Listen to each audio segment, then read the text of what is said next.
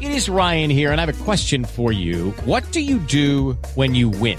Like, are you a fist pumper, a woohooer, a hand clapper, a high fiver? I kind of like the high five, but if you want to hone in on those winning moves, check out Chumba Casino. At ChumbaCasino.com, choose from hundreds of social casino-style games for your chance to redeem serious cash prizes. There are new game releases weekly, plus free daily bonuses. So don't wait. Start having the most fun ever at ChumbaCasino.com. No purchase necessary. VGW. Void where prohibited by law. See terms and conditions. 18+. Okay, round two. Name something that's not boring. A laundry? Ooh, a book club. Computer solitaire, huh? Ah, sorry, we were looking for Chumba Casino. That's right, ChumbaCasino.com has over 100 casino-style games. Join today and play for free for your chance to redeem some serious prizes. ChumbaCasino.com. No purchase necessary. Void where prohibited by law. 18+. Terms and conditions apply. See website for details. Okay, round two. Name something that's not boring. A laundry? Ooh, a book club. Computer solitaire, huh? Ah, sorry, we were looking for Chumba Casino. That's right, ChumbaCasino.com has over 100 casino-style games. Join today and play for free for your chance to redeem some serious prizes. ChumbaCasino.com. No purchase necessary. Void where prohibited by law. 18+. Terms and conditions apply. See website for details.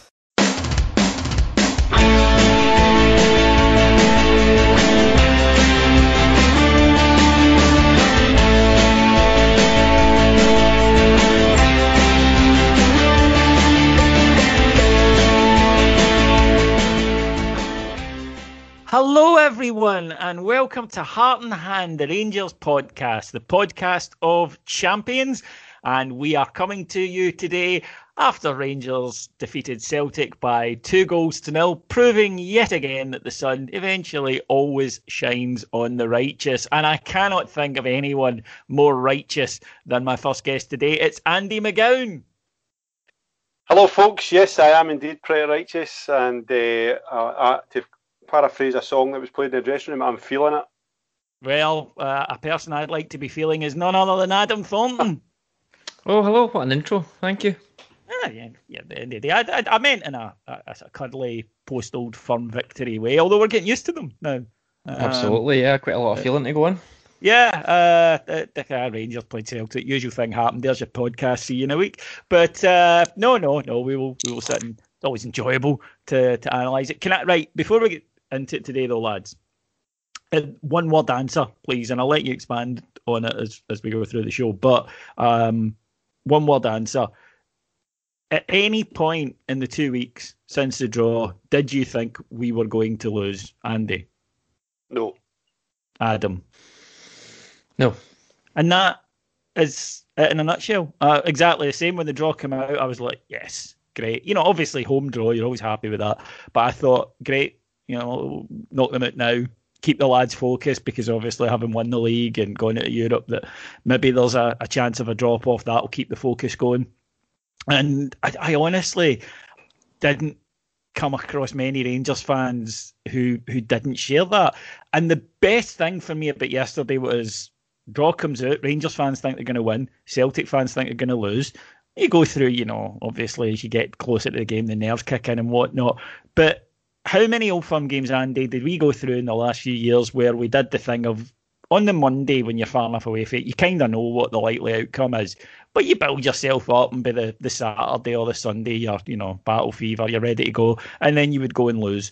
That's 180 now. That's where they are. That they were talking, you know, bluster. There's no other word for it. You know, just trying to convince themselves that what was going to happen wasn't going to happen, and then Rangers just clinically, quietly, I don't think without reaching our best, dispatched them in a very straightforward fashion. We hold the whip hand in these games. Now, next season it could be different because we don't know what Celtic will do, we don't know what our recruitment will be like. But at this moment in time, and the build up to this game, we held the whip hand because we've got a wee body of evidence now between this season's Old Firm games and even last season for most of the part, where if we turn up and we do what we can do, then we're usually better than them tactically, and we're usually better than them quality-wise as well. And I thought yesterday that was the case. I thought, I mean, that's much vaunted diamond that they thought was now our kryptonite because they'd nearly competed ways in 2 games with it. I thought the tactics for Gerrard and his team were bang on, and the other big part of the game yesterday was that when it counted, we had more quality than them, and I think that's the story of the game, to be honest with you. So it's like studying for an exam. If you study for an exam, you know you're going to pass it if you turn up on the day and you remember what you know, and the only way you can mess it up is on your own. I think that's where we were at yesterday. We knew that if we came on, did what we can do, played to 90% of what we can. In fact, I don't even think we were 90% yesterday. I thought we were a bit less than that. We were going to win it. And I think the flip side of that is true of Celtic. They didn't really believe that they could do it. I don't think the fans really in their heart of hearts knew it. It was the last vestiges of a bad season for them. But I think it's just so good to feel this way just now about Rangers and to know that they're back in their box. And I'm hoping the mental damage is irreparable, long lasting. Yeah.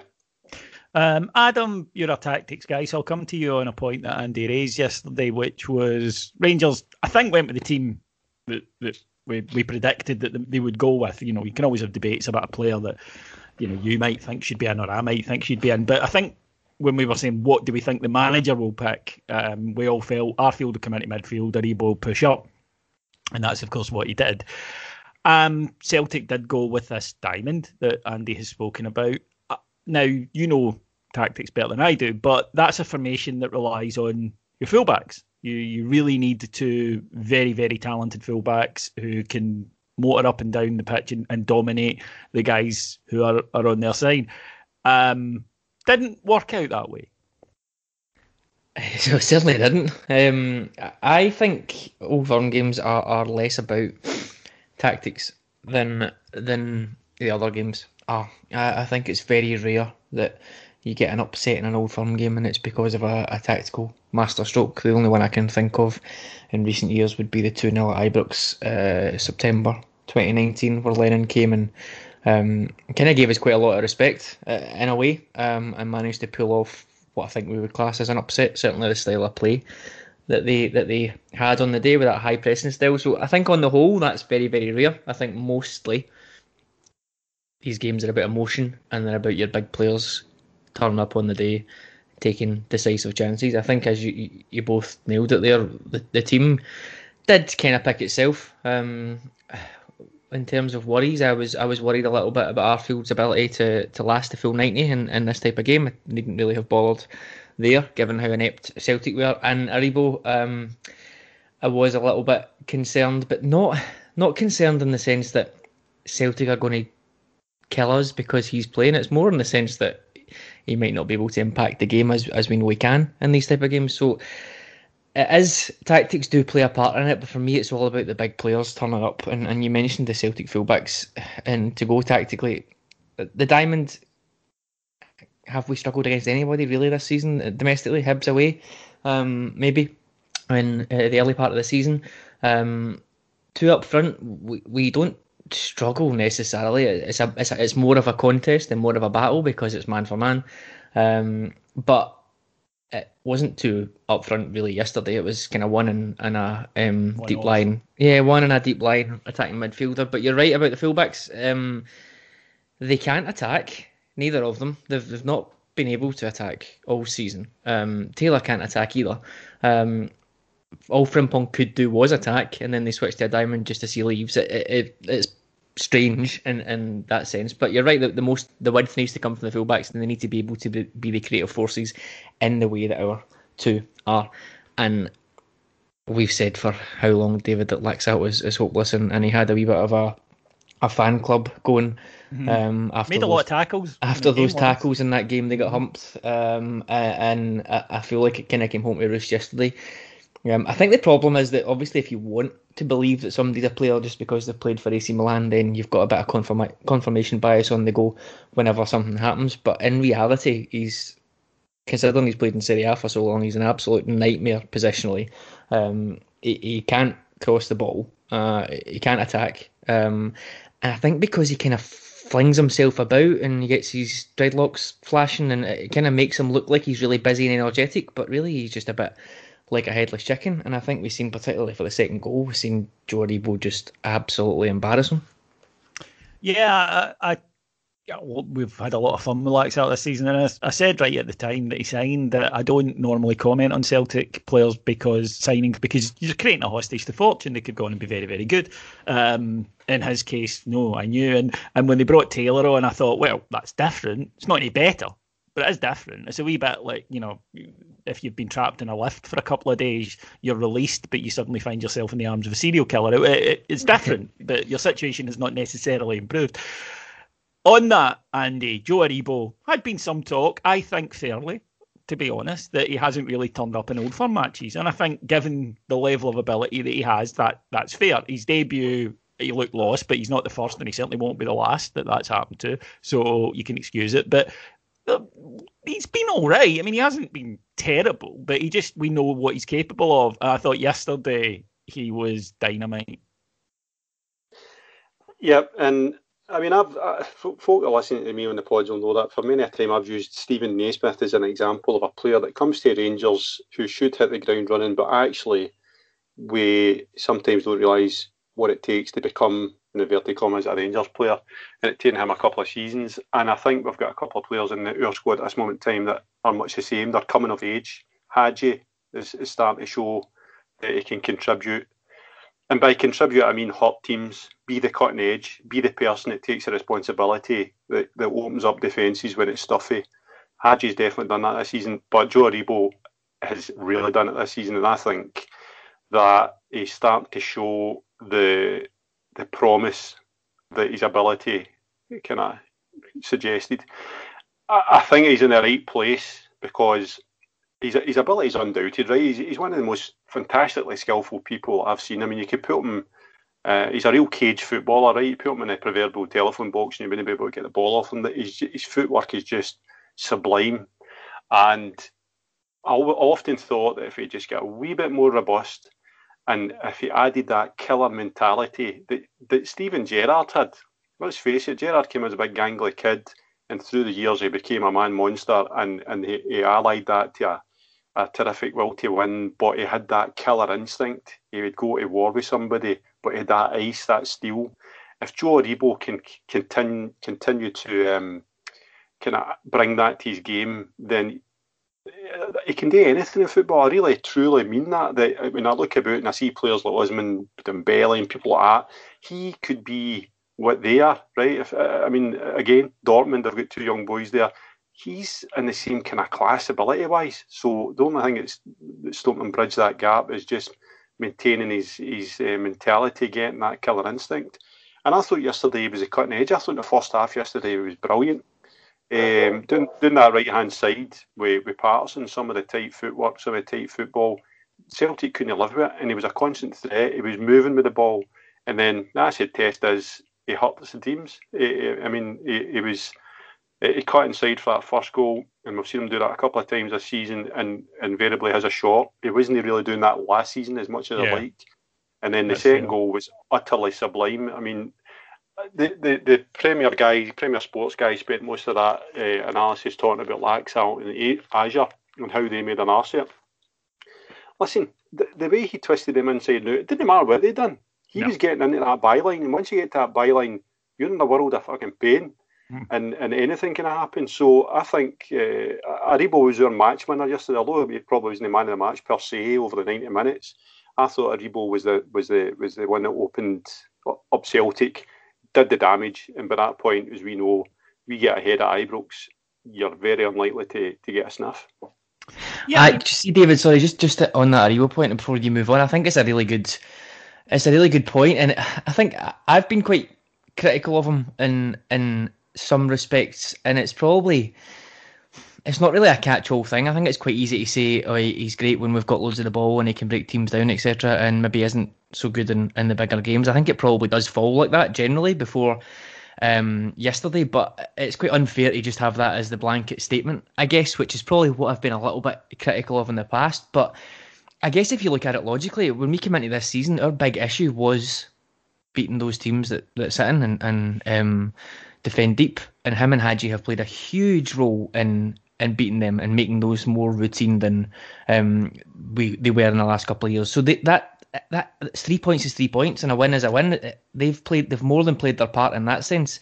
I actually think that Aribo, it was slightly different yesterday. First of all, he's playing in the front three, which in these type of games, I agree, is his best role. But he played a lot wider than he has done. You've seen he was pretty much on the byline for quite a lot of the game. And I think it was the introduction of Arfield. Now, Arfield, a lot of people are very quick to criticise, and he seems to have a bit of love-hate on the go. Sometimes I don't think he had a terrific game, but what he does give you is that dirty stuff. He ironically gives you everything that Aribo doesn't give you in central midfield. It's that off-the-ball running, the tackling, the wee cynical fouls. He's maybe not 100% on it. He could be a lot better on the ball, but in these type of games, having him running behind Aribo gives Aribo that platform. That means he doesn't need to track back as much, and he can stay a little bit wider, and he can do what he does best. And I think we kind of nailed that as a tactical point. Yeah, I think. I mean, I would have expected the Rangers coaching team to get the better of the Celtic coaching team yesterday.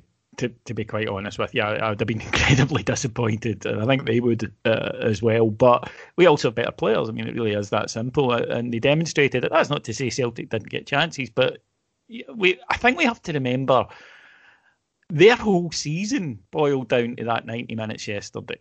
It really did. And you can do the argument of what it means more to us. It means the same, to both teams, but it should have meant more to them. They had more on the line. That was their last chance at any sort of redemption whatsoever. And I thought Rangers matched that, and again, just quality came out. Andy, speaking about fullbacks, Celtic, as we know, had kind of given their true indication on the feelings about the draw with they hung out the flag of please ban their reserve right back. But I am so excited about this kid. I mean, he's just, we see young players who come in with ability. It happens a lot, not just at Rangers, but all big clubs, because you don't get to play for, or get into a Rangers youth system if you don't have talent. But it's about the rest. When you make the step up, can you handle it? Can you handle the intensity? Can you handle the demands? You're not going to be cosseted in the way that the youngsters are in development squads. And every challenge so far that's been laid down to this kid, he's passed with flying colours. He absolutely has. I'm just going to go back one wee step, Dave, because I think it's important about what you just said about Celtic being up for this. A lot of our achievements are getting besmirched by this Celtic have down tools nonsense. I don't believe that to be the case. My big fear yesterday was they would be trying to impress whoever's the next manager who's undoubtedly watching that game yesterday. Plus, the players that are leaving, it's easy to say, they're down tools. They've still to get a move. So on that point, I just wanted to make sure that people know Celtic aren't the down tools. They couldn't live with, that's the bottom line. But in Patterson, you're absolutely correct. We have a tendency as Rangers fans to we've got a patchy history when it comes to youngsters because we love them for 6 months and then they're shite, generally speaking. And there's very few exceptions to that. I mean, you think about Fleck, you think about Ross McCrory, trying to think who else would have had. Hutton initially. Hutton's a good example as well. Stevie Smith. And so I'm overly cautious when because obviously I'm on a platform like this and people listen to you, and the easy thing to do is to gush and say, oh, he's brilliant and what a player we've got here and all the rest of it. I think that's the case, right? But I'm also kind of tempering it because I've also hearing crazy talk like, you could sell Tav and Tav's got a battle and so on, that kind of stuff for that right back position. What we've got here is a boy that has all the attributes and he's going to get better. And I still think there's a couple of wee things in his game. I don't think his delivery's stellar. I don't think his final ball is stellar. I think his athleticism sets him apart.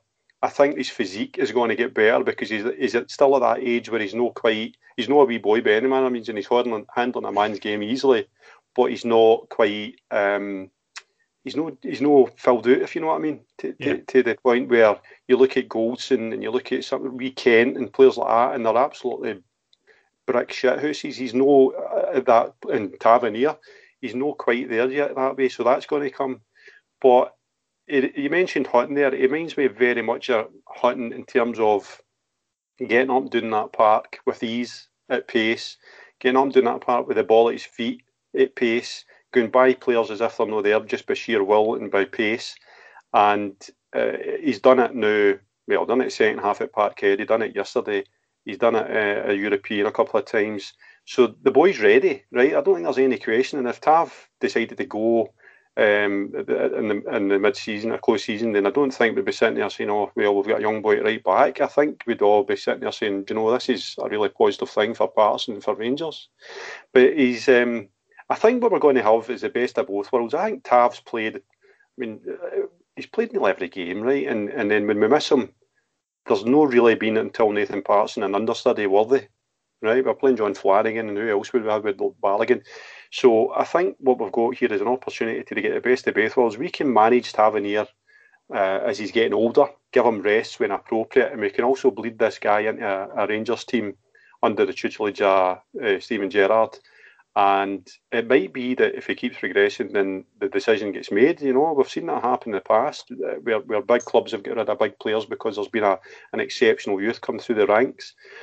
So I think it's very, very promising. I think he's the best we've had for a long time. I mean, we've spoke, Davey, on this pod about Ross McCrory at times, and it's easy to get a wee bit hyperbolic when you've got a victory in an Old Firm game, because I remember Ross McCrory having a standout game against, in fact, I think it was Gerrard's first win, wasn't it, the Ryan Jack goal game? McCrory played in that, and he was outstanding because it was his kind of game. It was up and at him, it was physical, but there was always that nag at the back of my mind that McCrory just technically wasn't good enough. And I mean, on the ball, he wasn't quite up to standard, and as time went by, we've seen that. I don't think that's the case with Patterson. I mean, I'm being super critical about his delivery and his final ball, but is that no natural at that age? Is that no natural? You've just got that wee bit of over enthusiasm in the final third. I think all those kind of things can be coached. So I am quietly expecting to this boy. I think he could go all the way. I think it could be another one where we see him for a season and somebody pays us a lot of money for him. But let's not get too far ahead of ourselves.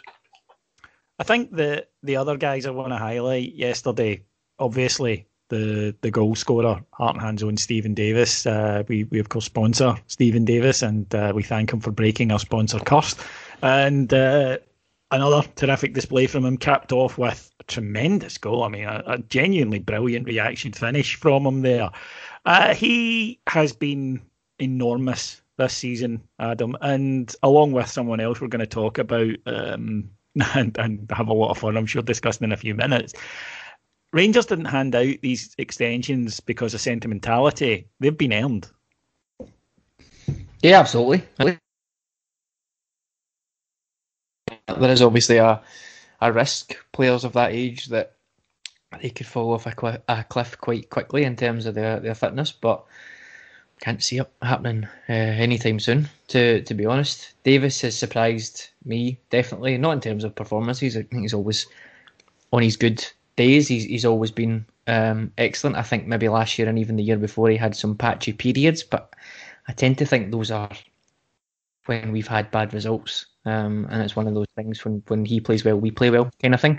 I'm surprised the amount he's managed to play this year. You could argue he's had to play it with Arfield and Jack not being available for large parts of the year, but he's certainly not let his performance levels slip. I thought he was brilliant yesterday. Just controlling the game in that kind of quiet way. I've still got absolutely no idea what he's doing in the box for that goal, to be honest, as the furthest forward midfielder. I think he said that himself. He surprised himself, yeah. What a brilliant finish, especially the deflection. You could say we get lucky with that deflection, but how can an overhead kick be lucky when the flight of the ball was changed a second before? It's just an excellent reaction goal, and he thoroughly deserved it. The other guy I want to mention here, with praise to the two centre-backs, who were both tremendous, as always, just quality defenders. And, you know, Andy, you and me are children of Souness, and we grew up with, you get the back four and the keeper sorted and things can flow from there. But Ryan Kent, they are terrified of him. They are absolutely terrified of him. Their players and their coaching staff, I mean, every single time he gets the ball, I was fortunate enough to be at the game yesterday, and you could see it on their bench. They all spring up when he gets the ball and they're all screaming at players to get over and get covering. But on top of his undoubted talent and the fact that he occupies teams so much and he's in their head, there was a moment in the 92nd minute when the ball broke out of our defence and Ryan Kent belts over from his wing, wins a tackle and wins a throw-in. In the 92nd minute, 2-0 up. It's that attitude that I think marks him out as a very, very special player. You're right, and it's that attitude that I clocked that very, very early in his first loan spell was because he came in for a wee bit of stick. And I think we have been re-educated as a Rangers support by the Gerrard era in terms of what to expect from a team and what to expect from players, because I think we had I may be wrong, you can correct me, and the listeners can correct me as well in comments if they think this is the case, but I think we always thought of wingers as wingers, and they stick to the back, they stick to the touchline, and they work up and down, and they don't really come away from that. But this 4-3-3 we play with the double tens is just kind of transformed the expectations, and Kent is the player to take advantage of that freedom, because apart from his work rate, which means that defensively, and I thought we were superb defensively yesterday, despite the chances we gave up. I thought our shape, especially once we went ahead, was fantastic, and Celtic were labouring to get any traction at all because of that. He's part of that because he works so hard and he's tactically intelligent. But more than that, the first goal kind of demonstrated his worth, because first of all, it's a beautiful moment to see Scott Brown showing up for the fucking arse that he's always been and always will be, right? This myth that's grown up around him has been well and truly laid bare this season, because he's finally came up against a Rangers team of note, of worth. And that moment there encapsulated it, because when he turned Brown and Brown went for a pie and Kent went on forward, it was, how do you defend against that when you've got a guy of that ability comes so deep, right? So he gets it just at the edge of the centre circle. And Brown has obviously got to follow him, or somebody's got to follow him, because he can hurt you if you're anywhere in the park. Because if he gets that ball and he gets moving with it, you're either going to give away a foul or else you're going to get hurt. So he is a talisman for us just now, and I think we're starting to take it a wee bit for granted, because his performances in Europe have been brilliant. His performances when he's not quite at it are still such a contributory factor to Rangers' success, because, as you say, Davey, no team that's playing him can rest or can I dismiss him and say, oh, he's having a bad game, we don't really need to worry about him just now, because he's dynamite. And I think the best is still to come for him. This is the scary part. Much like Aribo, he's grown into being a Rangers player where the responsibility to win games, let's face it, when we play a 4-3-3, the front three have got the responsibility to win the game for us, basically. He is one that now shoulders that, no problem whatsoever. So I love Kent. I think he's fantastic. I think he's a major asset to his on the park, and he's a guy that's got that steel. He's got that killer instinct that I was talking about earlier on. That's what makes Rangers players. That's what makes great players, right? And he is being moulded in the image of Gerrard. This is what Gerrard was as a player. And the more players we have like that, the harder we're going to be to claw back. And this is why I like the way that we're bringing players in and recruiting them. Very few of them get flung in at the deep end. Scott Wright's an example, we're bleeding him in, but they're given time to actually get up to speed, not so much with the football, but with actually the mentality side of things. And Kent epitomises that. So he's a leader in there, quiet, efficient, not a captain material, but he's one of the ones that we can look at now as a leader. And what age is he? 20, 24, something like that. A lot more to come for Kent, and 7 million looks like, I mean, we were obviously surprised when we spent that money at that time, just because of the situation we were in financially. But 7 million for Ryan Kent is not a lot of money. And of course, Alan McGregor. That the penalty was awarded. And I was raging because I didn't think it was a free kick in the first place, Adam. And then again, I don't have replays, so I'm going, that's not a penalty. Really didn't think it was a penalty. And the Celtic have a bit of a set to over the penalty, which is never, I think, a great sign. Edouard wins, and then been having a terrible day, missed a couple of sitters, and had been basically in Big Phil's back pocket. But he steps up, hits the penalty. Alan McGregor makes the save, because of course he does. because that's what he's like. He's like, nah, not the day, lads. And it was just the most Alan McGregor thing possible, because you get goalkeepers who are good goalkeepers, you get goalkeepers who make big saves, but the top goalkeepers are the guys who do it all the time when you need it most. Yeah, I agree. Same as you. I don't think it was a free kick, and it was even less of a penalty. If that's a penalty, then Hellander's arm on Welsh in the first half is also a penalty. So I don't understand the inconsistency there. There's nothing different on those, which is a wee bit frustrating. But they can't claim that the Masons are out to get them now. I don't see any of them moaning about the fact that it wasn't a penalty, which is ironic. But yeah, at this point, maybe I'd had one too many beers or not. I didn't have any doubts that McGregor was saving that. Edouard's body language taking it. I actually thought Griffiths might have took it and he would have scored, to be fair. So when I seen it was Edouard taking it, he didn't look like he was up for it at all. And he's theatrics after it, where he's head in his hands and it's all drama for the cameras, as if he can't believe he missed it. He cut it right down the middle of the goal. It's one of the worst penalties of all time. He also looks, if you watch the run-up, as he's running up, he has a very clear look to the corner he's going to put it in. Now, I've played in goals and that's what you're watching for. So he's got his head down and then he looks up to the corner he's going and he puts it there. So yeah, it wasn't a great penalty, but you still need to save it, and Alan McGregor did. With his usual aplomb, Andy, with you pick a side and go and hopefully you get it. And of course he plays it down. None of the chest beating or anything for him. He's immediately shouting at his defence, get organised, get settled. The guy's just a winner. Mentality. That's what we're talking about there, because he basically willed Edouard to fluff that. And I said in a pod a couple of weeks ago, we're talking about McGregor now doing unthinkable, which is overtaking Gorham in terms of all-time great goalkeepers. That's 3 penalty saves against Celtic, isn't it? Samaras, Christie, and then Edouard. That's the stuff of legend. To do it once, never mind 3 times, isn't it? But I just wanted to say a wee thing. I don't want to talk about Celtic too much here, but I thought it was worthy of note yesterday. And again, it's Premier Sports, and I know it's Derek McInnes, but the body language of Edouard keeps on getting referred to, and how he's treated in terms of that body language. McInnes basically said, his body language is because he's low in confidence, and I think we sometimes forget he's a young boy and blah, blah, blah, right?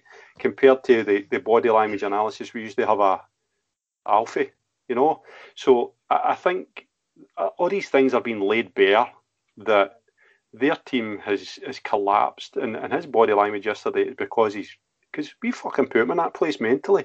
We have beat them down so hard this season, that we were so relentless, that we became so far in the horizon. They effectively couldn't live with the pressure, try to stay up. That's what happened to us in seasons gone by, isn't it? It's not the pressure of keeping winning, it's the pressure of keeping in touch. They couldn't live with it. This is all Rangers doing. It's nothing to do with Celtic or down in tools again, as I say. I just thought yesterday, mentality-wise, you could probably epitomise it with that penalty. McGregor standing there looking, saying, I'm going to save this. A lot of Rangers fans, I can't say I thought he was going to save it. I hope he was going to save it, but I can't say it's a definite save here. But with hindsight, a lot of the Rangers fans are telling us now thought he was going to save it. That tells you a lot about the mentality, A, the players on the pitch, and B, the supporters on the couches just now. It shows how fragile I think rating of players is.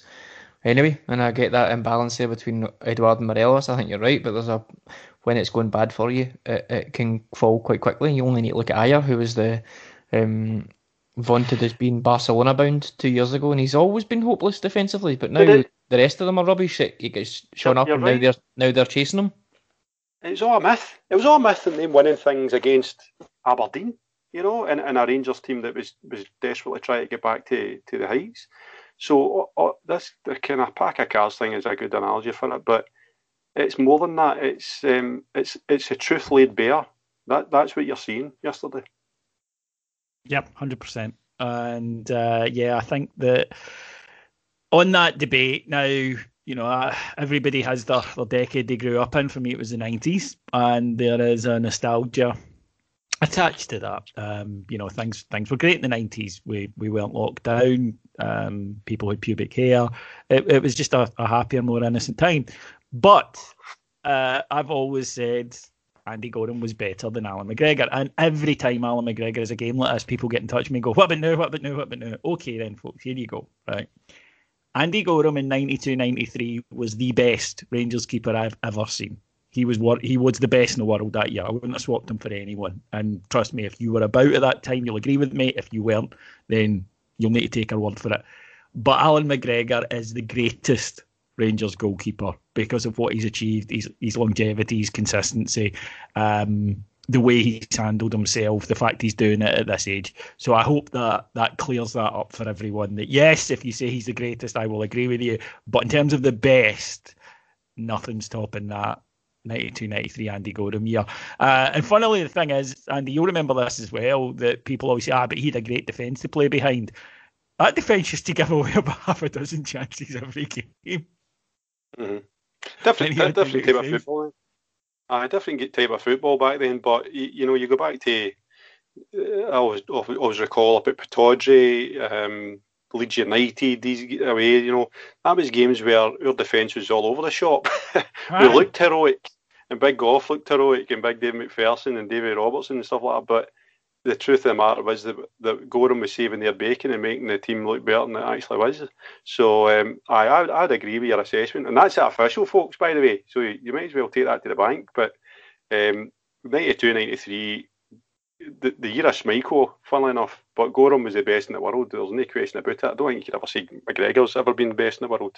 So it's about the level he reached that season. So that's actually a good difference you've pointed out, David, that over a career, I think McGregor now shades it. Yeah, I think so. But it's a nice debate to have, and I'm just glad that I was able to see both of them. So they leave their dreams crushed, the gap huge, the mentality's changing, and one of the things I want to talk to you about, lads, is contempt, and in a good way.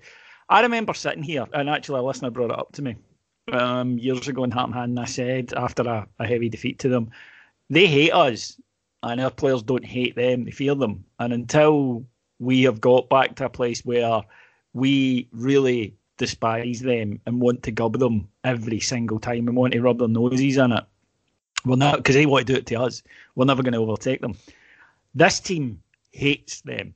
And you can see it. You can see it in the way they approach these games. You can see it in their one-on-ones. You can see it in the way that they fly into tackle. But it's constructive. We're better than you, and we are going to beat you. You can see it with the manager on the touchline and his reactions to the Celtic box. We saw it with Michael Beale last season. It is a healthy thing because we can talk about, wouldn't it be nice if we all met up for flower arranging and cocktails, but it's never going to happen. And they've run roughshod over us for years because they wanted to look down on us while they had their foot on our throats. And this team have got that. And I think if you go through that Rangers 1-11, you saw it with Borna Barisic the other day when talking about Celtic saying they were a better team than us. They've got, I think, a healthy contempt for this Celtic side. And I believe you need that. I think if you want to be the upper half of the Old Firm, then you've got to want to make the other half suffer. We as fans clearly do, but I do believe it's important. And for the best part of a decade, they had it and we didn't. I think the shoe's on the other foot now. I'm pretty sure they still hate us, but they're scared of us.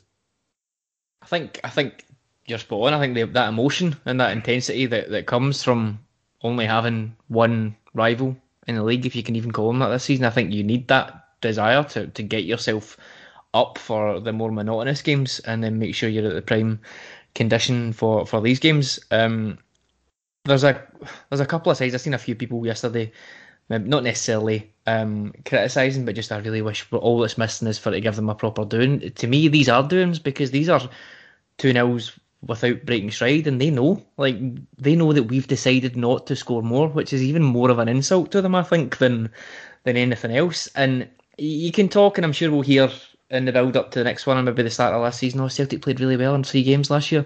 You got 1 point. It doesn't make a difference in these games. And no. You mentioned there about that 90s team used to give up a number of chances and Gorham saved them. That's part of football as well. Having a good goalkeeper is part of football. Yes, teams are going to give up chances. We gave up a decent amount of chances yesterday, but it's an Old Firm game. It's tense. We're pressing. We've won the league.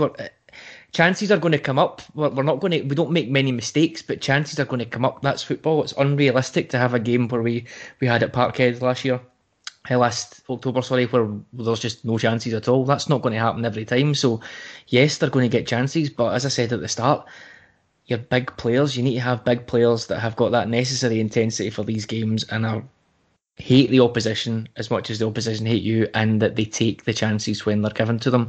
And I think we could argue this season, every chance that has came to us in a big game against Celtic, we've taken, and that's the difference. Yeah, and again, that's part of football, being clinical. I go back to the League Cup final. Your Rangers battle, that was one of the best Rangers performances you'll see. Couldn't put the ball in the frigging net. And in the end up, I know how bad I felt after that. It was no consolation to go, we were the better team on the day. Win. It's an Old Firm game, and particularly in a cup tie. That's all that matters. Just get through. That's all that matters. And we did it with a bit to spare, I felt, yesterday. So, no, just a glorious day all in for Rangers, and we move on. 2 games now, Andy, against St Johnstone. League game on Wednesday. That's important. All Rangers games are important. And you don't want to give them a confidence boost for a start, but the extra carrot of 100 points, of going undefeated, I've mentioned before, it doesn't come up that often. You don't get this close to an undefeated season, and therefore for me it becomes a wee bit more special. If in the old football fan thing of going, but if you could pick one, then yeah, I'd take Scottish Cup absolutely ahead of going undefeated, but I don't see why we can't aim for both. No, and before the split and we would just win the league, I was kind of nonplussed about the unbeaten thing, because it's a nice to have, but I don't think nothing was going to top 55, and tagging on an unbeaten league season with it would just have been nice. I think it exceptionally good achievement, but I don't think we're going to be talking about the fact we never get beat the whole season. I think we'd just be talking about winning the league that year. It was always going to be the thing. But now you're so close to it. I mean, what is there, 4 games left? And what we seem to be... I spoke before about this wee mini season that we've had. So we win the league with a bit of breathing space. We had the European game, and then we've come back to the Scottish Cup. And then we've got another kind of second wind where we've said, right, let's push it for just this wee burst here. So obviously the league game's falling into that wee burst. And you'd like to think there's players there that are trying to kind of push themselves forward, that if we do go further in the Cup, then they're going to be in contention for it. So I think we need to go for it. But the same token, I don't know why we're playing on Wednesday and somebody critical to us gets an injury or gets a knock.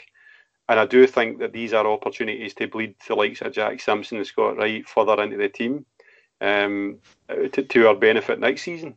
So I think there's a bit of balance there's required to keep the team strong, but let's kind of make sure we protect our interests. Another thing is, and this ties in with yesterday and what you were just saying, Adam, about the fact that we could have went for the jugular yesterday. I think at 2-0 so early in the game, I'm sitting here saying, do you know what, really nice to fucking beat these mob 4-5-0.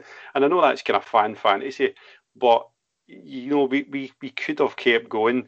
But we've got such a brain, which incidentally I would consider Stephen Davis the brain of the team, that we can turn the dial up and down here.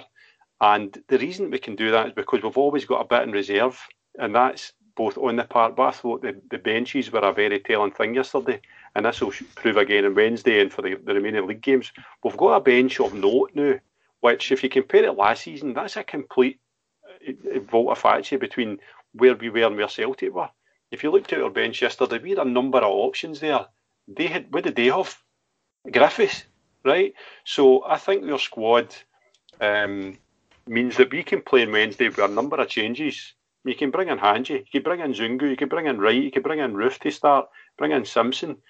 Are we still going to be expecting to drop into St Johnstone? Absolutely not. So a wee bit of rotation I expect Wednesday, but let's go for the 100 points. Let's go for the invincible season.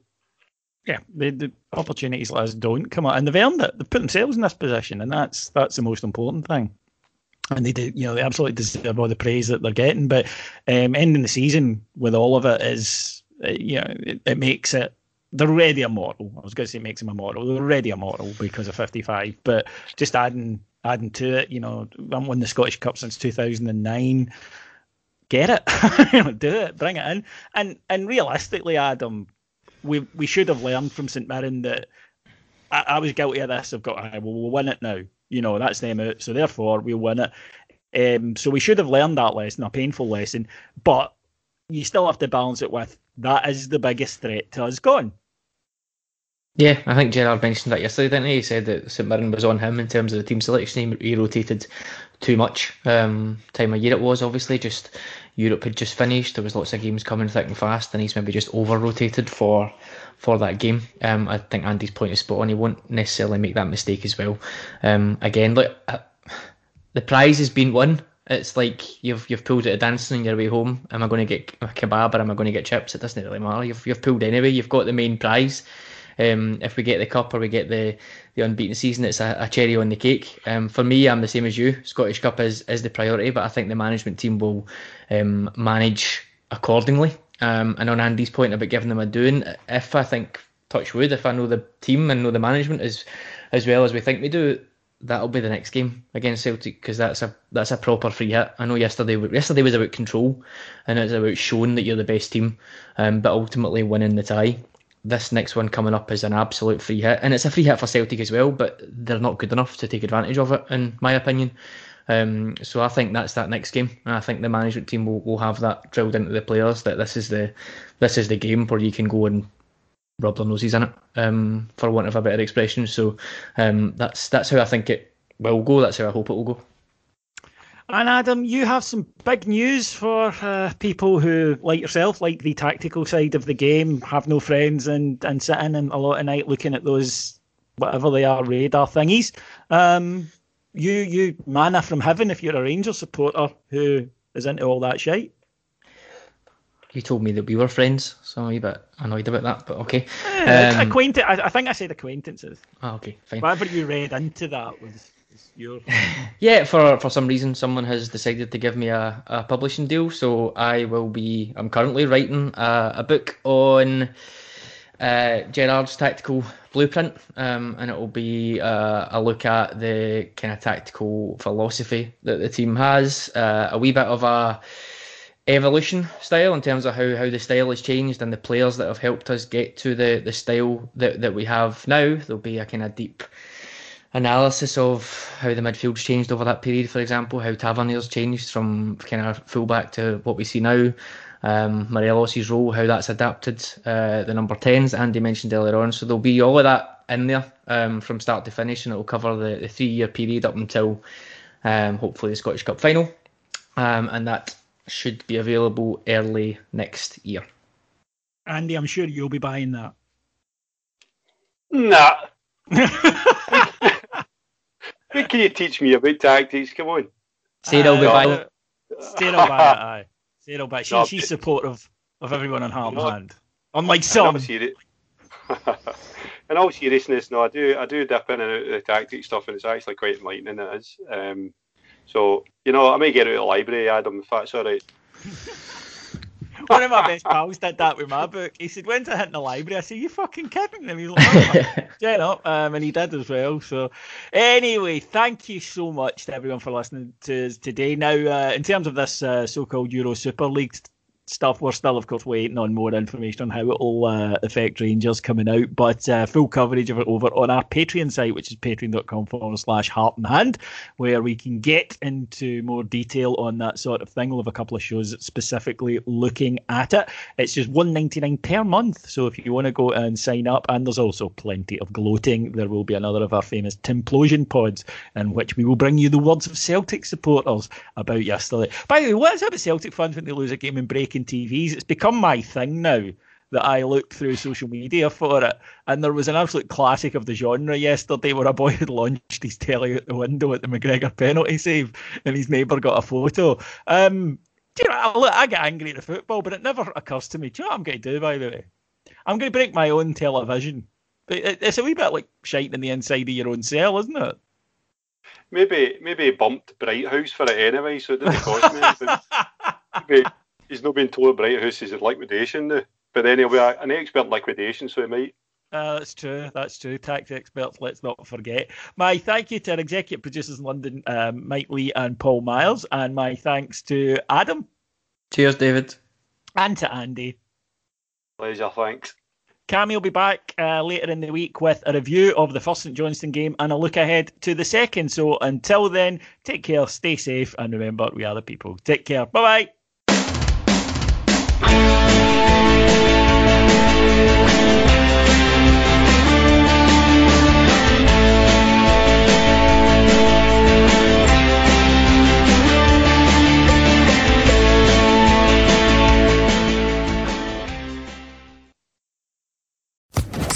Social Podcast Network. With the Lucky Land Slots, you can get lucky just about anywhere. This is your captain speaking. We've got clear runway and the weather's fine, but we're just going to circle up here a while and get lucky. No, nothing like that. It's just these cash prizes add up quick. So I suggest you sit back, keep your tray table upright, and start getting lucky. Play for free at LuckyLandSlots.com. Are you feeling lucky? No purchase necessary. Void where prohibited by law. 18+ terms and conditions apply. See website for details.